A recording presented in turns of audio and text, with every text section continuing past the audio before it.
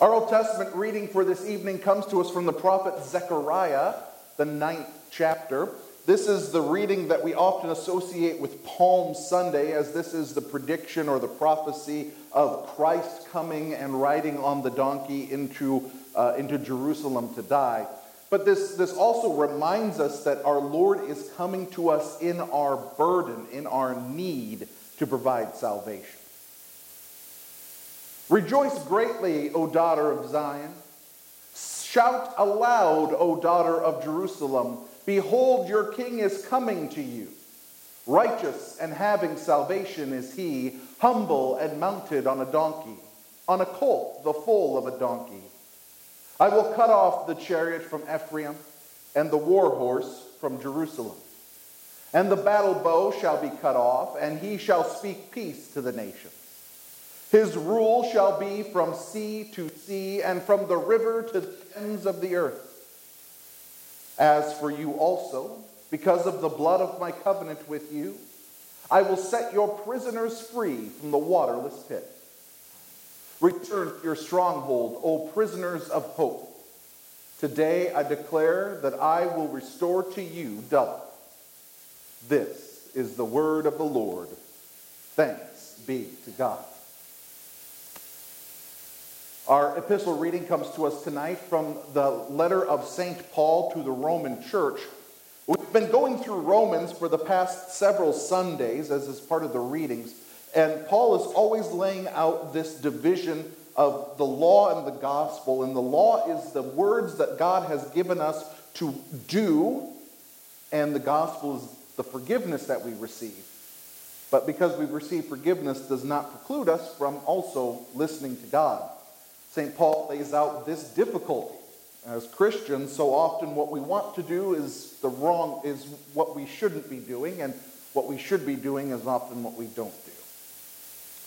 St. Paul writes, "Know that the law is spiritual, but I am of the flesh, sold under sin.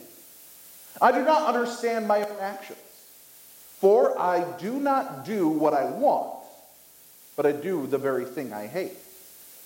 No, if I do what I do not want, I agree with the law that it is good. So now it is no longer I who do it, but sin that dwells within me. For I know that nothing good dwells in me, that is, in my flesh. For I have the desire to do what is right, but not the ability to carry it out. For I do not do the good I want, but the evil I do not want is what I keep on doing. Now, if I do what I do not want, it is no longer I who do it, but sin that dwells within me. So I find it to be a law that when I want to do right, evil lies close at hand. For I delight in the law of God in my inner being, but I see in my members another law, waging war against the law of my mind and making me captive to the law of sin that dwells in my members. Wretched man that I am. Who will deliver me from this body of death? Thanks be to God through Jesus Christ our Lord." This is the word of the Lord. Thanks be to God. I invite you to please rise as we hear from the gospel. The Holy Gospel according to St. Matthew, the 11th chapter. Glory be to thee, O Lord. In this portion of Matthew, Jesus is praying to the Father, and he's thanking him that he didn't reveal the truth of the gospel to people who just have very intellectual minds, but to those who maybe don't understand it, but can receive it by faith. And reiterates that what Jesus brings is not to burden us, but to lighten our load. At that time, Jesus declared, "I thank you, Father, Lord of heaven and earth, that you have hidden these things from the wise and understanding and revealed them to little children. Yes, Father, for such was your gracious will. All things have been handed over to me by my Father, and no one knows the Son except the Father. And no one knows the Father except the Son, and anyone to whom the Son chooses to reveal him. Come to me, all who labor and are heavy laden, and I will give you rest. Take my yoke upon you and learn from me, for I am gentle and lowly in heart, and you will find rest for your souls. For my yoke is easy, and my burden is light. This is the gospel of the Lord. Praise be to thee, O Christ. Grace, mercy, and peace be to each and every one of you through our Lord and our Savior, Jesus Christ. Amen. Perhaps you've heard this saying that the definition of insanity is doing the same thing over and over again and expecting new results.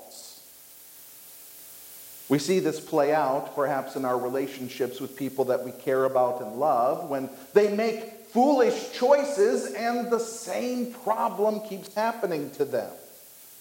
The hurtful thing that they've done before ends up causing the same trouble that they continually complain about. And we pull our hair out and think, it's so obvious, quit doing this stupid thing you're doing, and things will work out.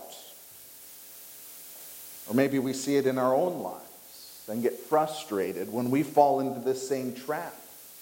Our own patterns, maybe in how we deal with our loved ones, maybe the way we speak with our spouse, or the way we discipline our children, or the way we deal with a boss or are the boss.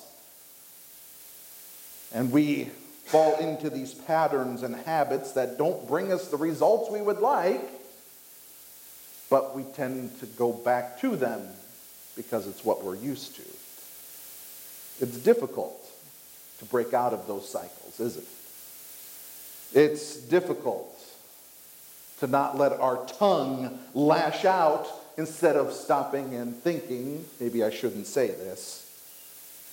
It's difficult to remove an addiction from your life that you feel like is under control until it isn't. And then it becomes a problem. Maybe we don't see the harm that our patterns and our behavior is causing.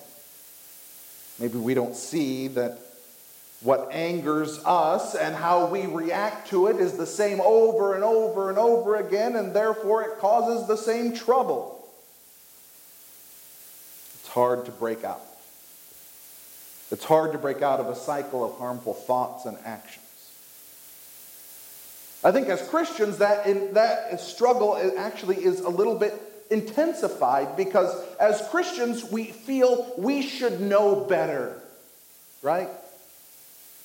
We've gone to catechism class. We've gone to Sunday school. We know the Ten Commandments. We know God's law. We know what God expects of us. We know what He says we should say and shouldn't say. We know He says what we should look at and what we shouldn't look at, what we should do and what we shouldn't do. We know all of that.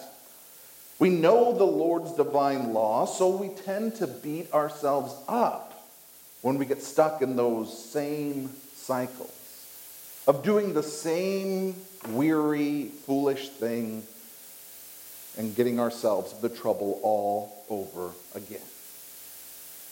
Maybe we think, oh, I'm a bad Christian because I don't follow what God has told me to do.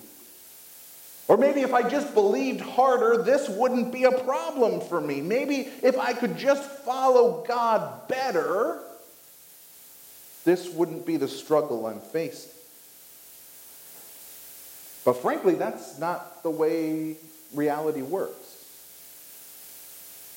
And today in our epistle reading from St. Paul's letter to the Romans, I hope you heard that Paul, this great champion of the faith, Paul, who this very building and congregation is named after, Paul, who traveled the world creating congregations, raising them up in the midst of pagan churches, in the midst of people who never heard of Christ. Paul, who would preach even if the people were ready to throw stones at him. Paul, this guy who seemed to be the ultimate Christian, even though he started off as a persecutor of the church, now was on fire for Christ. And what does he say? He says, we know that the law is spiritual, but I am of the flesh, sold under sin. I do not understand my own actions. For I do not do what I want, but I do the very thing I hate. Now, if I do what I do not want, I agree with the law that it is good. So now it is no longer I who do it, but sin that dwells within me. For I know that nothing good dwells in me, that is, in my flesh. For I have the desire to do what is right, but not the ability to carry it out. For I do not do the good I want, but the evil I do not want is what I keep on doing. No, if I do what I do not want, it is no longer I who do it, but sin that dwells within me. So I find it to be a law that when I want to do right, evil lies close at hand. For I delight in the law of God in my inner being, but I see in my members another law, waging war against the law of my mind and making me captive to the law of sin that dwells in my members. Wretched man that I am. You can hear the desperation and the frustration in Paul, can't you? And maybe you can reflect some of this same thing, or understand it at least, the frustration of saying, I know the right thing to do, I know the right thing to say, I know what I'm supposed to be acting like, but I just can't do it. I find myself doing the opposite of what I'm supposed to do, saying those things that I kick myself for later. And here's Paul, the pastor of pastors, the defender of the faith. He acknowledges the reality, the frustration. The good that I want to do, I don't do it. And the evil I know I'm not supposed to do, I end up doing it. Paul doesn't say this to give us some sort of excuse and say, well, I guess we're all going to fail anyway, so do what you want. You're going to do it, so, well, just enjoy it. He's articulating the struggle of the Christian. That just because we know God's law, just because we know his expectations, just because we have learned it, doesn't give us some sort of insight into being perfect. It doesn't give us the special magical power that, now that I'm a Christian, everything's going to go swimmingly, and I'm going to tame my tongue, and I'm going to have control over the things I do. No. In fact, becoming a Christian highlights how utterly impossible it is. Because being a Christian and coming into this church does not mean you think you have it all figured out. The reason we come to church, the reason we hear God's word, the reason we read God's word is because we are lost. And we are in need of forgiveness. We are in need of being put back together. We are in need of guidance, of love, of grace. We struggle to fight against, as Martin Luther puts it, the old Adam, the old sinful self who wants you to just do those things that you know are wrong. We struggle against it. We fight against sin that creeps up and beckons us back. But my brothers and sisters in Christ, this is not a struggle that we face alone. Jesus in his gospel today tells us, "Come to me, all who labor and are heavy laden, and I will give you rest. Take my yoke upon you and learn from me, for I am gentle and lowly in heart, and you will find rest for your souls. For my yoke is easy, and my burden is light." We labor in our struggle. In our struggle towards fulfilling God's law.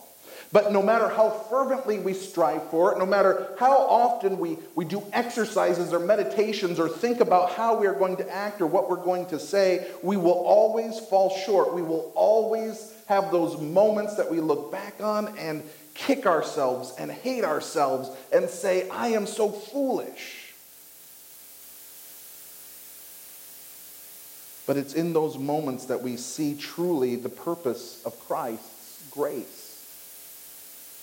He did not come to make us a perfect people. He did not come so that we would just suddenly know how to act right. He came so that in our brokenness, we could see him putting us back together. He came so that in our death, he would bring life. He came so that in our sin, he would bring forgiveness. So we have this experience of being frustrated by the sin in our hearts and the sin in this world. But what that should do, instead of driving us to despair of saying, I'm a terrible person and I'm never going to get it right, it drives us straight back to the cross to say, you're right, I'm a terrible person and I'm never going to get it right, but there is one who was a perfect person, still is, and got it right, and that's Christ. The one who died for me. The one who came because he knew I wasn't going to make it right. The one who came because he knew I was still going to be a mess sometimes. Even though I do the things I don't want to do and I don't do what I know I should, Christ still came and died for me. That in our failures and in our successes, in our frustrations and in our excitement, we can always look to Christ. Only to Christ. And it's only in him can we truly find that comfort and relief of our burden being lifted off of our shoulders and placed on him. Because that's what he did. He took our burden, took our sin, took our need of fulfilling the law and made it his own. And so we find that our identity is not in how we succeed. Our identity is not in how well we do, but our identity is in the one in whom victory is assured. Our victory and our identity is in Christ. So we share the frustrations of Paul. We acknowledge that we don't always do what we want to, and sometimes we don't do what we should. But at the end of the day, each and every moment of your life, you can still look to the cross and say, but I am God's child. He has saved me. He has redeemed me. He has paid for those mistakes. He has paid for my sins. And the burden is no longer on me, but Christ took it from me. At the end of our reading from St. Paul today, he says, who will deliver me from this body of death? Thanks be to God. Through Jesus Christ our Lord. Amen. May the peace of God that surpasses all human understanding guard your hearts and your minds through Christ Jesus. Amen.